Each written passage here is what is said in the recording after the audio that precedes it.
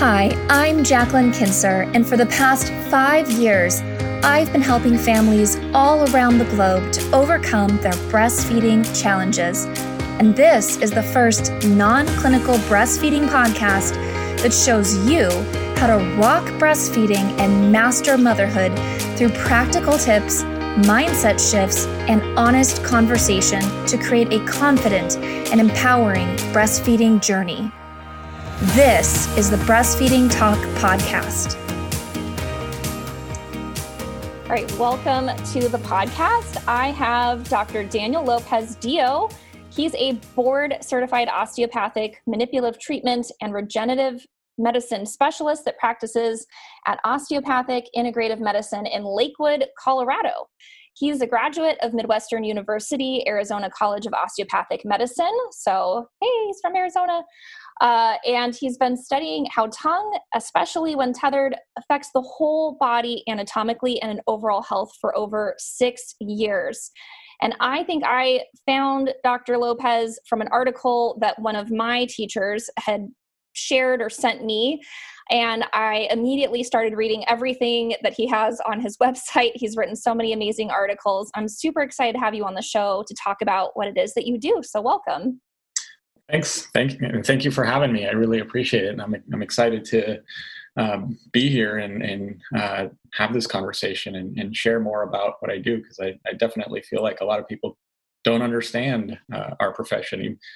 And strangely enough, I'm like, it started here in Missouri in the 1800s, and people here still were like an unknown entity out here in the States. So yes. And it's so interesting that you say that, because I recently went through a major car accident and some injuries. And my main injury doctor, who I've been working with, has a history of being an ER physician. And he told me that he worked at an osteopathic hospital here in the Phoenix area, and that was most emergency medicine used to be DOs practicing, apparently. And so he had seen a lot of what the manipulative treatments can do for patients. They were still practicing that. And now I see a lot of DOs out there really don't do the manipulative treatments, but you do. So I'd love for you to describe maybe, kind of overall what you do, in your treatment and how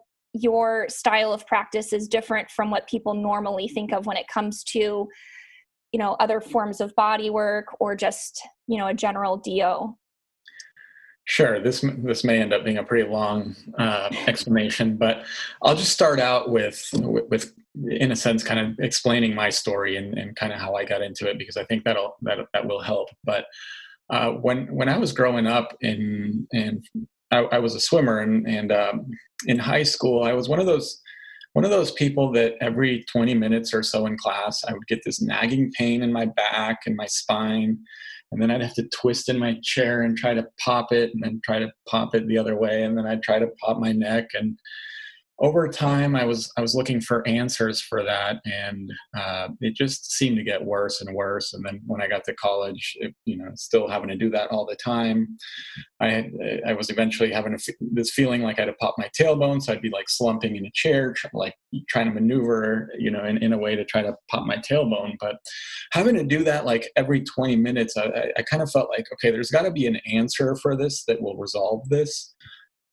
But part of the problem for me was like, or one of the epiphanies that I had was, well, if popping, trying to pop, if popping it is the solution, then why do I keep having to do it every 20 minutes? And so I don't say that to be critical or anything like that, but I know that feeling. And I know when people say, for example, like, when you try to pop something, they're like, stop doing that, it's a bad habit. I'm like, well, it's not really a habit. When you have that feeling, you can't make it go away, and it'll drive you crazy until you try to do something about it. But when I started osteopathic medical school out there in Arizona, I was still searching for answers for that. And out there, I met a doctor who wasn't affiliated with our school and who became my main mentor. But going to him after a few visits, I remember sitting in class one day and just not having that feeling. And I think I watched one of my other classmates who was there twisting, trying to pop his back, and suddenly it occurred to me, I was like, oh, I don't have that feeling anymore. So then I twisted, and everything just felt like a nice stretch. Um, and so I was like, is this what normal people feel like? And from there, I then wanted to really understand what had happened, because I was still very early on in my education at that point, but I wanted to understand what this doctor did differently, because he didn't pop a single thing. And in fact, his treatment was probably very subtle, but also seemed to get changes where I'd never been able to get changes before. And so over my training and trying to understand this as best as I can, what I've really learned to discover is that we have to look at the body a bit differently. And part of that is what makes our osteopathic treatments differently. We're not necessarily focused on trying to force things. We're not trying to make determinations on, like, okay, your body, like, for example, we say this vertebrae is over here, but it needs to be over here, so I'm just going to crank on it and until it is in alignment, and then I'm going to assume that everything is great. What I've come to do now is I look at the body in terms of, well, if something, for example, is over here, but it feels like it should be over here, now I ask the question of, well, why is the body doing that in the first place? Rather than looking at it like it's this static structure and it's just somehow something went wrong and the body has no control over it. It's the question then becomes like, well, what if the body is actively doing that for a purpose? And when you look at it that way, it changes things. So it's not just about forcing something, it's about working with the body. So our treatments tend to be fairly gentle, but they also are a lot more comprehensive. We look at the body anatomically in a more holistic way, because when something doesn't seem to be structurally functioning correctly, then I go through this series of I ask myself, anatomically, what are all the things that could be influencing this that would force this to change? And then what we do is, rather than trying to impose force something into place, we're asking more, okay, what does the body need to heal this? So really our treatments end up being pretty gentle, because what we're trying to do is to trigger the body to heal itself. We're just trying to tap into the body's own self-healing mechanisms and trigger the body to heal itself. And I think a good story that I can share that kind of explains that in a way that also ties back into the tongue and what you were saying about emergency medicine is a few years ago, I actually had put together this whole presentation on how the tongue is connected to the rest of the body. And I had gone through anatomically and done a lot of research and done that. But I had been asked to give this talk at I live out in Denver, and it was out here. It just a course for dentists and things like that. And I just kind of had been asked to do that last minute. But so I went and gave that talk, but in the middle of it, as I'm going through, one of the actually teachers of that course didn't seem to be very impressed by what I was saying. So he started, I kind of asked a hypothetical question of being like, I'm trying to figure this, this out. And I was wondering why this is happening. And then I would hear from the peanut gallery, like him say like, well, it's not happening or something like that. But the point of that is it just kind of threw me off. And I was like, oh, and then in the middle of that presentation, I'm starting to have this whole like self-doubt of, oh my God, am I just a total like fool for doing all this? Like, am I really like, is there something to this, or am I just making all this stuff up that I've been discovering? And, but then immediately after giving that presentation and I was done, I get a call from my dad. And I was like, well, this is weird. Why is he calling me? So, I answer, and he tells me like, I don't want you to be alarmed, but your mom was in a car accident. And She's in the emergency room now. Everything seems fine. Well, it turned out she broke her sternum. And one of the things about it is that she lives within walking distance to me. So, and she's a big fan of what we do. But when I got home after that, and she got home from the ER, she asked me to treat her, and she had her sternum that was fractured, and so she was having some pain with breathing and just pain overall from the accident. But she asked me to work on her, and this was a unique thing for me because I never really get to treat somebody who's just had a fracture, and also they obviously don't cast the sternum, so it did give me a chance. But as I was working on her for a long time, I was working on her sternum, the rib cage, doing all these gentle things, but I wasn't really making as much progress as I really had wanted. And then it finally like dawned on me, like, I just gave this whole presentation about how the tongue is connected to the rest of the body. And I'm talking about how it's connected to the chest and how a lot of the fascia, the connective tissue, goes down into the sternum and really makes a big shift there. So I'm like, all right, well, let me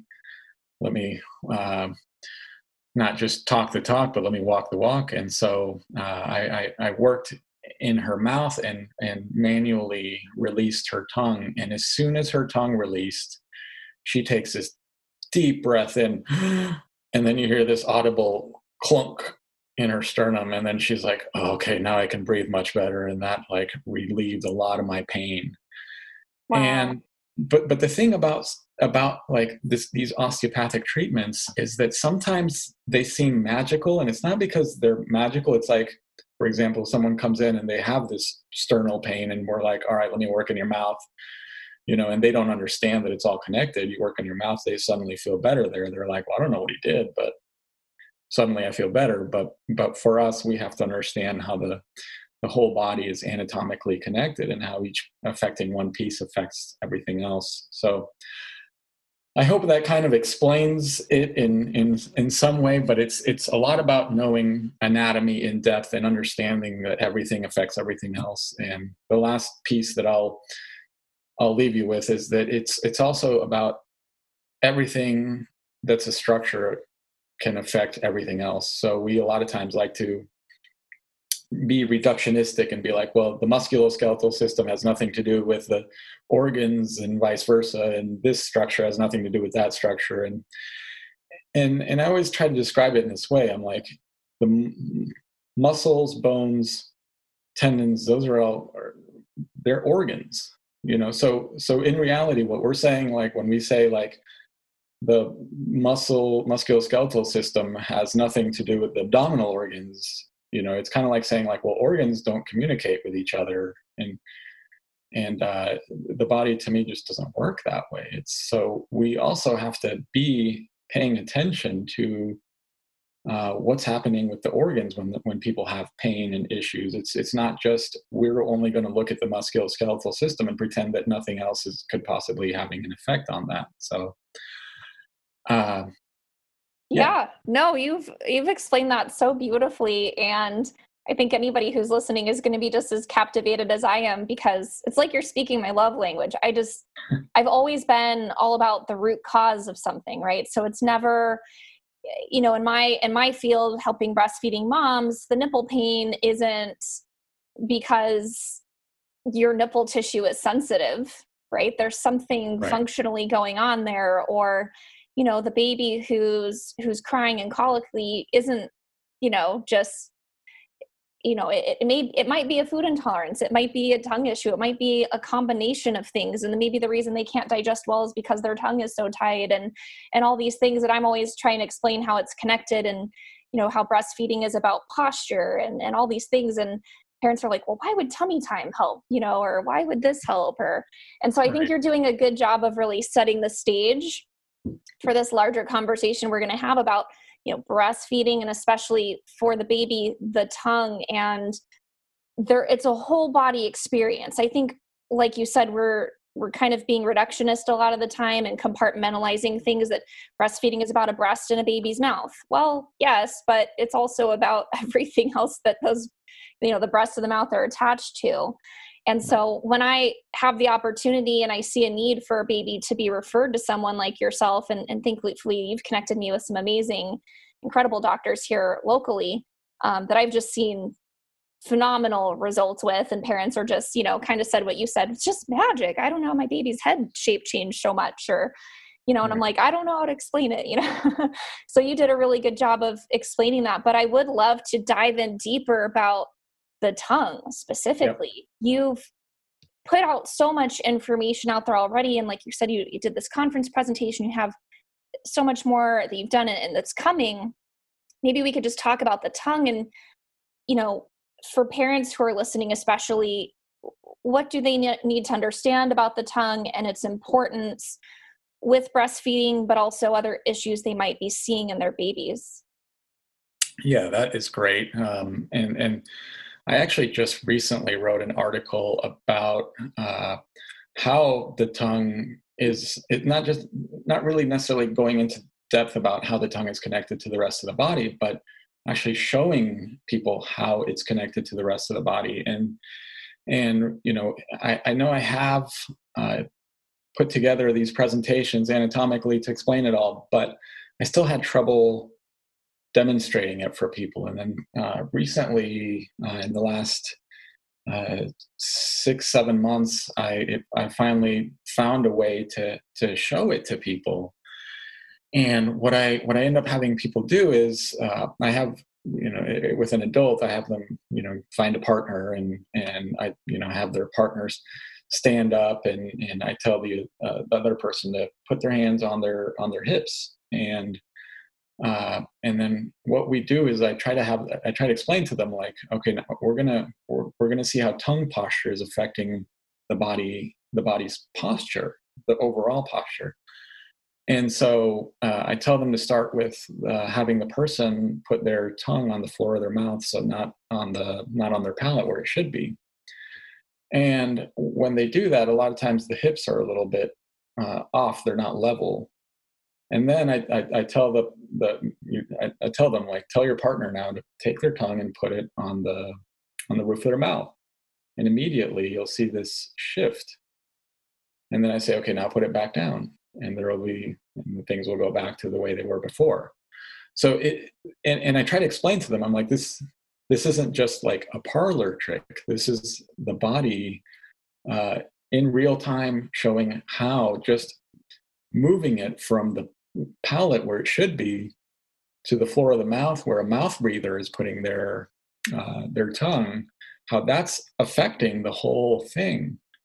And so that's something that I recently did a post about. But then also, I don't know what, it always comes back to this, but my mom actually just had a tongue tie release a few weeks ago. And this is her second, and the first time she did hers was around the same time I did my first one. And when we did it at that time, it was primarily done as an anterior release. And I kind of felt like, I feel like there's still more, like there's a lot more that needs to be released. So I went back and to the same person had it done, and he did the same thing. And then I didn't really feel that much different. So I kind of had given up on it for a while. But over the next couple of years, as I learned more, I realized I still had a big piece intact, and I could feel what it was doing to my body, my posture. It's like being like pulled down. So there ends up being a lot of extra tension. And so what I ended up, so I ended up getting that done. And then at that point I kind of knew, okay, my mom potentially needs more. And I've been trying to tell her about it for years. And finally she just did it a few weeks ago. But one of the things that I did do, which I posted a picture in my article, was kind of a similar thing. I took pictures of her hips, just standing posture before, where the right hip was about an inch higher than the left. And unfortunately it doesn't show as well as in the pictures, but afterwards it wasn't completely level, but it was a dramatically different. And the other thing that you don't really capture from that picture is how much more her back felt just after that release. And so there just is that understanding of, okay, this is having a much an impact on much more than just,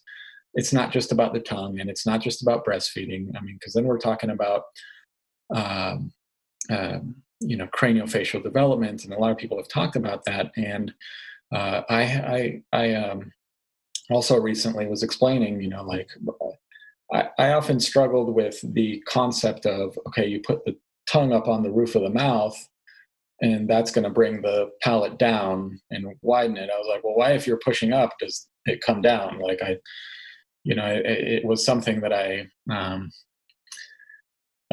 was like, that doesn't fully make sense to me how that happens. But I did want to understand it. And so through part of our training as osteopaths, we talk about something that's called the cranial rhythm, and that is a primary respiratory mechanism, and that is an underlying motion that happens similar to how your chest expands and compresses when you're going through your breath, but it's something that's going through your whole body, and really that happens with your breath too. I mean, when you take a deep breath in, your shoulders rotate out, then when you breathe out, they rotate in. It's pretty subtle, and then the same thing is happening with your hips and legs, and even into your head. And so with this cranial motion, though, what I ended up feeling as I was trying to understand this was that when the tongue rests on the palate, it goes through and say, like, we're going through this inhalation phase, like you're breathing in, your your tongue will rise up towards the palate and then splay out, so it'll widen. And then when you breathe out, it kind of gets drawn back down and narrows. And by doing that, there's this suction motion that's also taking place, that's widening the palate, but also drawing it down. And as that happens, I think that if you look at somebody who has a high arch, let me see, let's say it like this. So the teeth also, if this is the alveolar ridge, are going to be lower than they should be. But if you bring the palate down, the teeth also end up coming up, and that's going to have an effect on the mandible. But and can I ask a quick question? Yeah, because I've seen some debate in our community of professionals who work with tongue ties. What came first, the tongue that's tied or the high palate, or is it neither? I think it's a combination of both, personally. And I just want to say one more thing about that tongue motion, is there's also a going forward and back when things are happening, because that also helps bring the palate forward. But I don't know which came first. I mean, my feeling is they're both there kind of simultaneously, because I think as a baby's developing in utero, if the tongue can't go up to the palate, it's also not going to go through this motion. And they aren't breathing, but they're still going through that motion. The diaphragm still raises and lowers, and so that motion is still happening. And we know that because babies hiccup, for example. So we know that diaphragm is moving. So that motion still has to happen. And from my perspective, if the tongue is tethered and it physically can't get to that palate ever, that's going to affect the development of everything. I mean, and it's not just that from my perspective. I mean, if you've ever heard of the concept of mechanotransduction, it's a concept where the cells, the tension that the cells have around them is also something that they need. They also use it for signaling. And so what that means is having too much or not enough tension can be affecting the way something grows. So if you think about it, if someone is tongue-tied, for example, oftentimes we find that people have small underdeveloped jaws. And one of the thoughts I've had, and I obviously have no way to prove this or anything like that, but what I do often feel is that people who are tongue-tied, it's, the tongue attaches to the genial tubercle on the other side of the mandible, on the chin, on the inside of the chin, I guess you could say. But it's not just about that muscle attachment. There's also all the tissue that attaches onto the inside along the jaw here. And a lot of that is often very tender and sensitive on people. And I often work on releasing that. But that often, when people are tethered, that tension is also is stronger than I generally feel. And I feel like when people are tethered more on one side than the other, I can feel that pull into their jaw stronger. Now, the reason that to me is important because if there's that extra tension pulling in, my thought is, I wonder if part of the reason we have underdeveloped jaws is because that tension is kind of giving the signal of increased tension from the inside, like, all right, mandible, stop growing. Like we've gotten to the amount of tension that we need.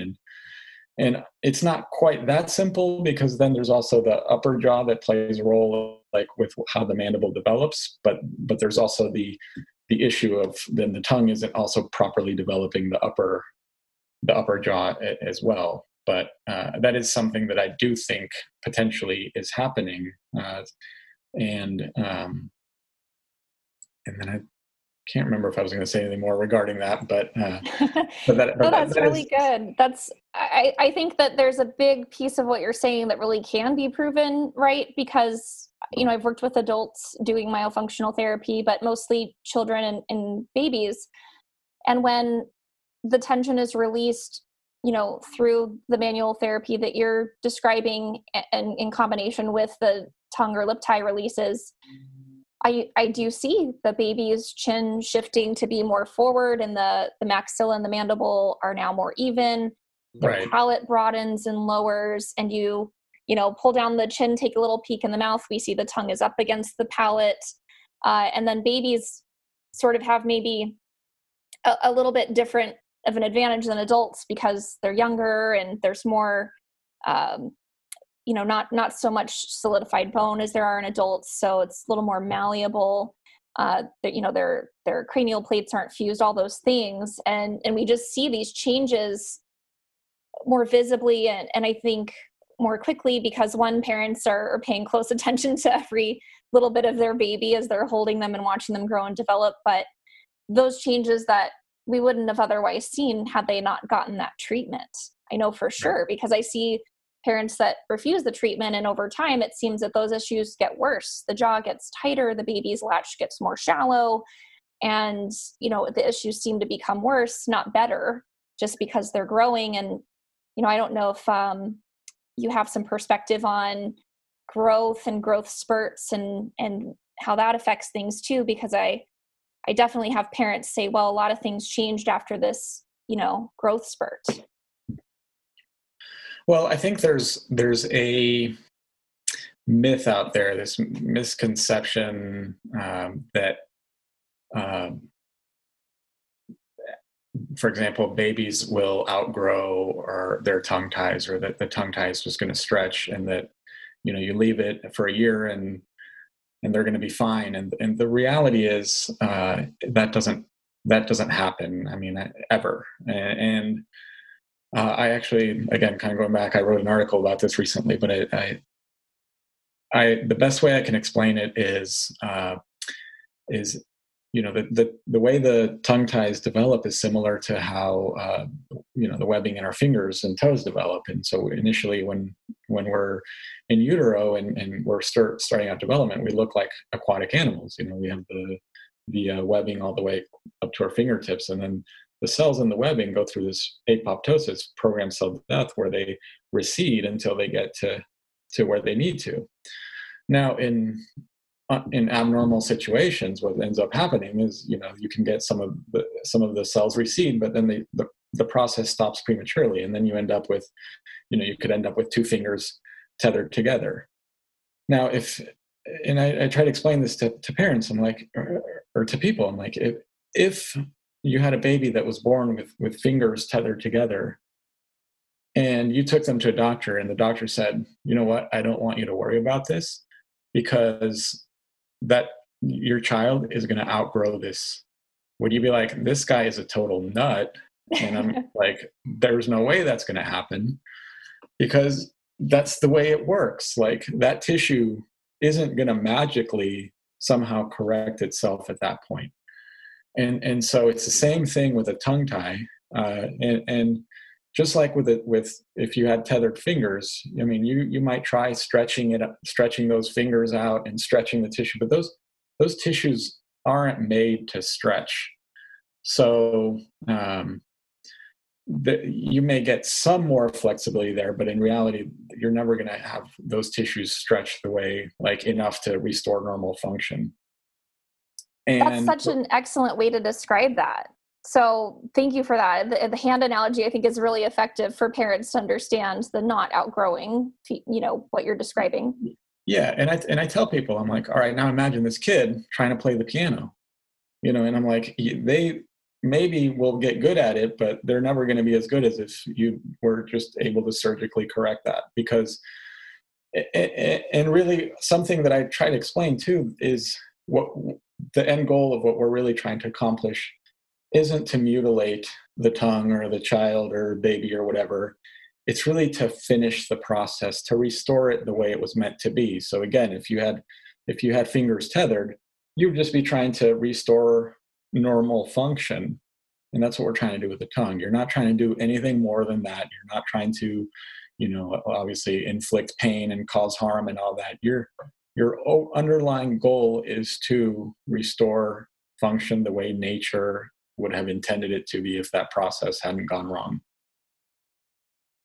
Yeah, that's a really, really beautiful explanation. And yes, I hope that parents who are listening out there know that we're never trying to do harm. And I always try to impress upon my clients, look, I really don't want your baby to go through a painful procedure. That's not my goal. I had to do it with my children, and it was heartbreaking, but I knew they needed it. And this is why, and this is what you're going to see on the other side coming out of it. I think a lot of parents, have an easier time understanding the direct effects of the tethered tongue on the tongue itself. But you've already talked about some other things in the body, about the sternum and the diaphragm. Would you mind going a little bit deeper in how you see tongue tie affecting, specifically babies in other ways, just besides, the obvious symptoms that we might see? Yeah, and I've looked at this a lot with adults. So, I mean, let me just go there first a little bit, just because I think then it'll help to explain that. But with adults, what I often see is, and I've been experimenting with this a lot, is how much the tongue really can cause neck strain. So if there's tongue dysfunction and you have a tongue tie and the tongue is tense, it basically makes it about impossible for the neck to sit on the head correctly. So with adults, I see a lot of adults who end up having headaches, who have a ton of neck pain and issues, but it goes beyond that. Like I said, it's a whole body thing. It's just a lot of times it shows up pretty strongly there, but then also posture issues, a lot of the forward head. I know a lot of people talk about that being, the body trying to increase the airway, but I don't necessarily fully just see that. I see this increased tension fascially that happens where the trachea and is in a sense like made really tight and pulled down, and it's anchored down into the chest and diaphragm. So because it's stronger down there, when things tighten overall, people just get pulled down into that posture. And so it physically makes it impossible for someone to have good posture. They're going to always be fighting this strong tension from the inside that's not willing to release. And a lot of that immediately releases with the tongue tie release. It allows the hyoid and the trachea to drop and relax. And then suddenly this whole shift in the chest takes place. And then it's like having a tube that's been too short suddenly lengthened. And so I haven't really gone into detail about why that is, but like how that happens. But that is something that I observe. That's so fascinating. Yeah. So going kind of into with babies and things like that. I mean, again, it's gonna have an effect on how their neck develops if their head can't sit on their neck properly. And then it's going to have an effect on their chest. They're potentially going to have a much harder time with tummy time because a lot of times they're being pulled forward, so they're not able to do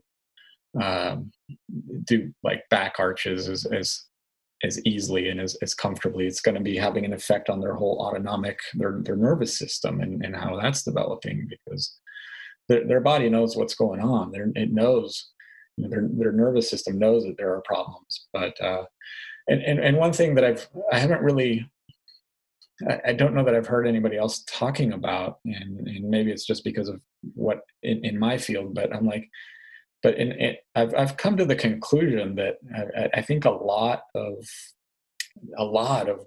body aches and pains, given no traumas. Like I grew up, I didn't really have traumas, but I had a lot of like aches, pains, problems. Like when people would touch me here, it'd be like just painful, and it was like anywhere they touched me, it was painful, and then so having the tongue tie releases made it so that I could finally, like, my whole body in a sense, like, relaxed and stayed relaxed. Now I also had a lot of amazing like osteopathic body work and things like that had really made a big difference before that, so I already had a lot of changes that had taken place, but that really made the biggest change with certain things that I'd been trying to solve for years, where, for example, like jaw muscle, like masseter tension, I was always like, I knew how to release those, and I had found it to be super important. I just found that when I released these muscles, like the rest of the body could change, and I understood that through because of its influence on dura, which is a specialized membrane in the head and then down the spinal cord and all that. But every time I would release this, like a week later, it would come back, and people, and I would do this with my patients, and they would say, well, it's, why does this keep happening? And at that point, the best answer I had was well, stress, but a lot of times they were like, well, I haven't really been stressed. And that sometimes was my experience too, where I'm like, well, I've felt very relaxed. But then the question I started trying to figure out is, okay, like, I mean, if it is stress, like, what is it how can someone be worry-free, we'll say, yet their body still be completely stressed out? And eventually, as I learned about, airway issues as well, it was like, okay, well, if you're not breathing at night, then your body's going to be stressed regardless of whether you're on vacation or not. But when I finally did my tongue tie releases, my face muscles finally relaxed and stayed relaxed, and that allowed a huge change throughout the rest of my body. And so I've found that with a lot of my patients. A lot of times when they come in having headaches, neck pain, one of the first things I do is just manually treat their tongue. And even though I can't undo what the tongue tie is doing, like I end up being limited in terms of how much I can get to let go, because sometimes things won't let go because of the tongue tie, but I can still make oftentimes enough of a difference that their neck shifts and then their head sits differently on their neck. And then at that point, it's one of those things where it's like, all right, if we get stuck in this cycle of having to have you come back over and over and over, then it's like, all right, we need to start talking about whether you need to have this procedure done or not. Most of the time it is. Yeah. No, that's really excellent. I think that was kind of what I had found with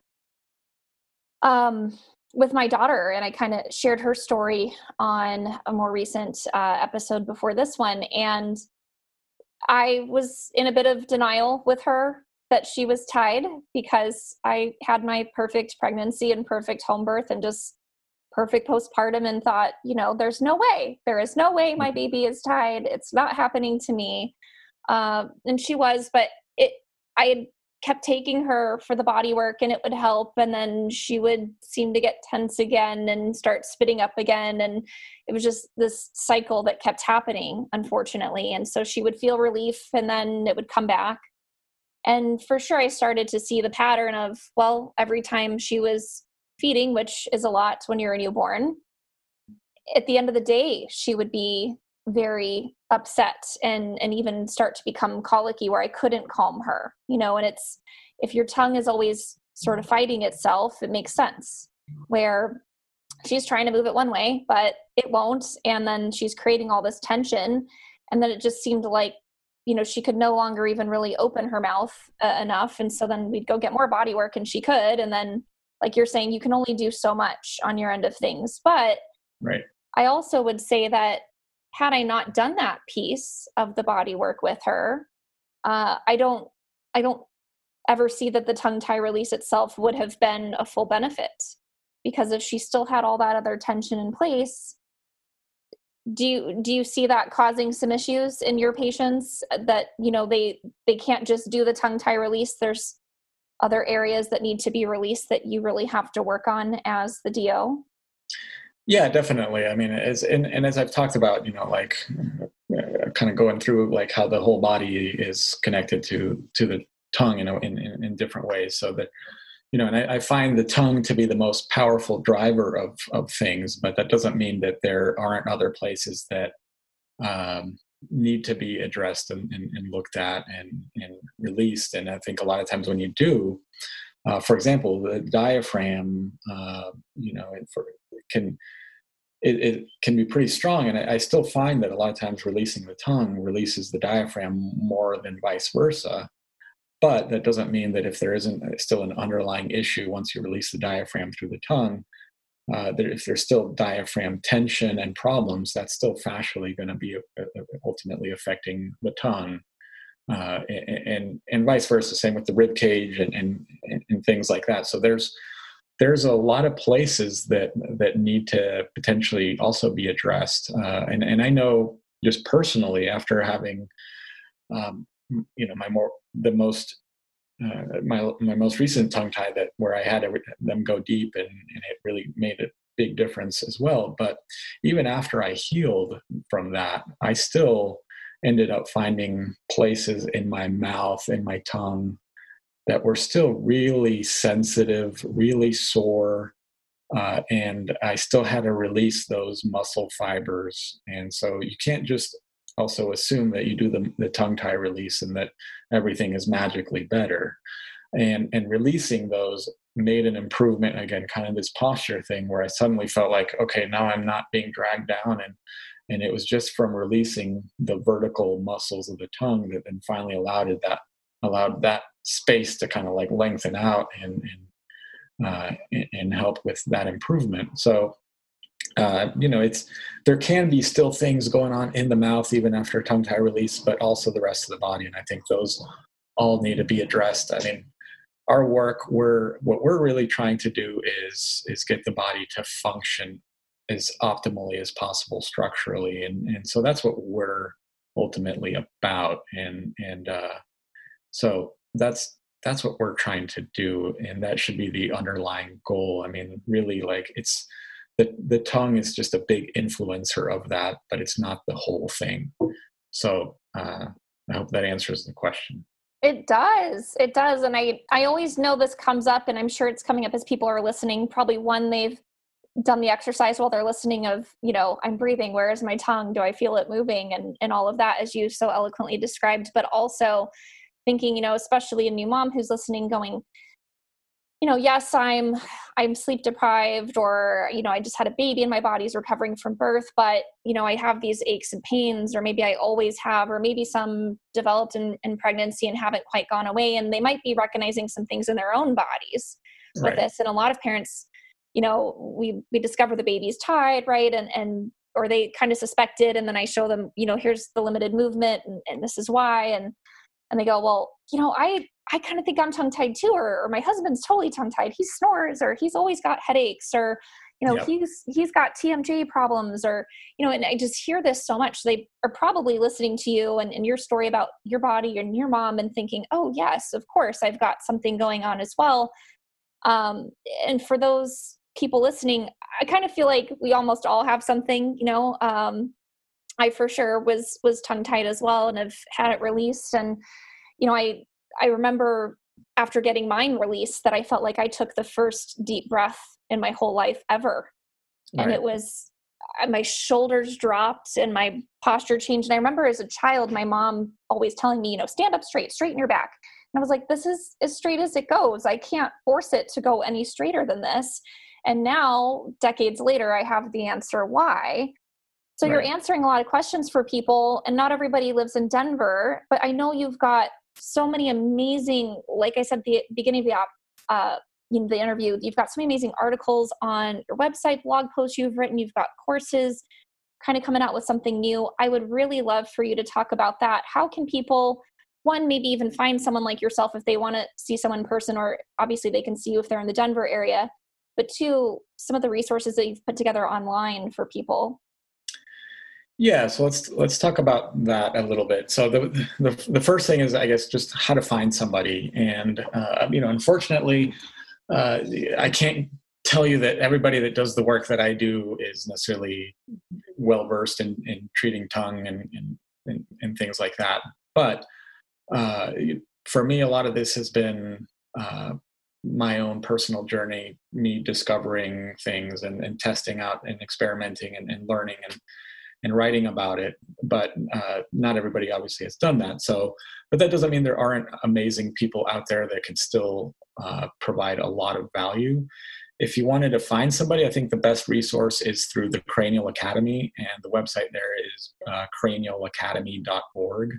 And they have a link for a find a provider. And so you can try to find somebody in your area that way. That's probably the best directory, I think, that I generally would send people to, and go from, and at least use that as a starting point. As far as like, if you wanted to go through and read some of the articles and things that I have, one of the first places to go to, or the first place to go to would be my website, and that would be daniellopezdio.com. And I have articles on there. I've recently put in a tongue meditation audio that I've made, and I made that so people could just, in a sense, like have an experience of how their tongue is related to the body, feel this motion that we were talking about, and then try to feel how it's all connected in just a subtle but helpful way. And one of the oromyofunctional therapists that recently downloaded it was telling me, she was like, I meditate every week, and I have never really like focused on the tongue, like, and felt it in that way. So it's just meant to help give a different experience, or a more in-depth experience for people who want to do something like that. And then on my website too, I have a course, an online course for people for neck pain, and their self-help techniques. But a big piece of that is, within that is, I have some tongue self-treatment, because I do feel like that is the biggest, most important piece. And I have had people who have purchased the course tell me that, I can already feel this making a difference, especially the tongue stuff. So I mean, this is a unique like neck pain course, but that is what it's what I made it for, was for that kind of thing. And so I think that helps people have an interesting experience of, like seeing their body in a different way. And then finally, recently, I'm working on a more in-depth course on how to self-treat the tongue and release different fibers and specific fibers and things like that. And it's really meant for the general population. And that is a website. I put it on a different website. It's called the T Element, which kind of stands for the tongue element. But right now, I'm still in the process of developing that course. So, if you go to the page, it's just going to have a sign up button, and then if you want to go through there and you're interested in finding out more when I have it done, then I would just recommend going in there and signing up, and send more information once I have the course completed. But I think that's everything I have with that. But, yeah, it's not very much. Yeah, and then yeah, no, and then I am actually planning on writing a lot more in in the near future in terms of more content, more ideas, observations, things that I've made that I think people will find interesting that I didn't even get a chance to talk about today. But I'm sure I'll be adding that information, and maybe in a future episode, if there's interest, we can talk about some of the other things. Yeah, absolutely. I think there's a lot of guests I've had where I'm like, we definitely need another episode with you. And I also feel like you're kind of like the Joe Dispenza of the tongue. Like you just really so eloquently state, the interconnectedness of it all. And I'm sure that anyone listening has a much deeper understanding, not only of what you offer and what you do, but really just how all these systems are really connected. And systems doesn't even really seem like the right word to do it justice. But you've just explained it so well. And it might even be an episode where I'm sure people will go back and listen to it a second time and take notes, because there's a lot here to take away. So I really just want to say thank you so much for sharing your knowledge and your wisdom and your experience with us. And I would just love for you to share any final thoughts, anything that we didn't get to. You kind of touched on maybe something, and anything else you want to share. Let me think. Not at this time. Well, I'll leave you with one last thought. Might as well do that. Yeah. Something that I've been pondering recently is, I kind of touched on that a little bit earlier, was how I often feel like one side of the tongue ends up being more tethered than the other, and usually the more tethered side leads to having a narrower jaw on that side. The palate isn't generally, even if you've got a high palate, it's generally not symmetrical. So usually the side that is more tethered has a slightly higher palate. But with that, one thing I've noticed is it's part of a bigger overall picture. And one thing I started noticing recently, looking at my patients, was that their jaws, if you were to measure from the angle to the chin, compare the left side to the right side is often shorter.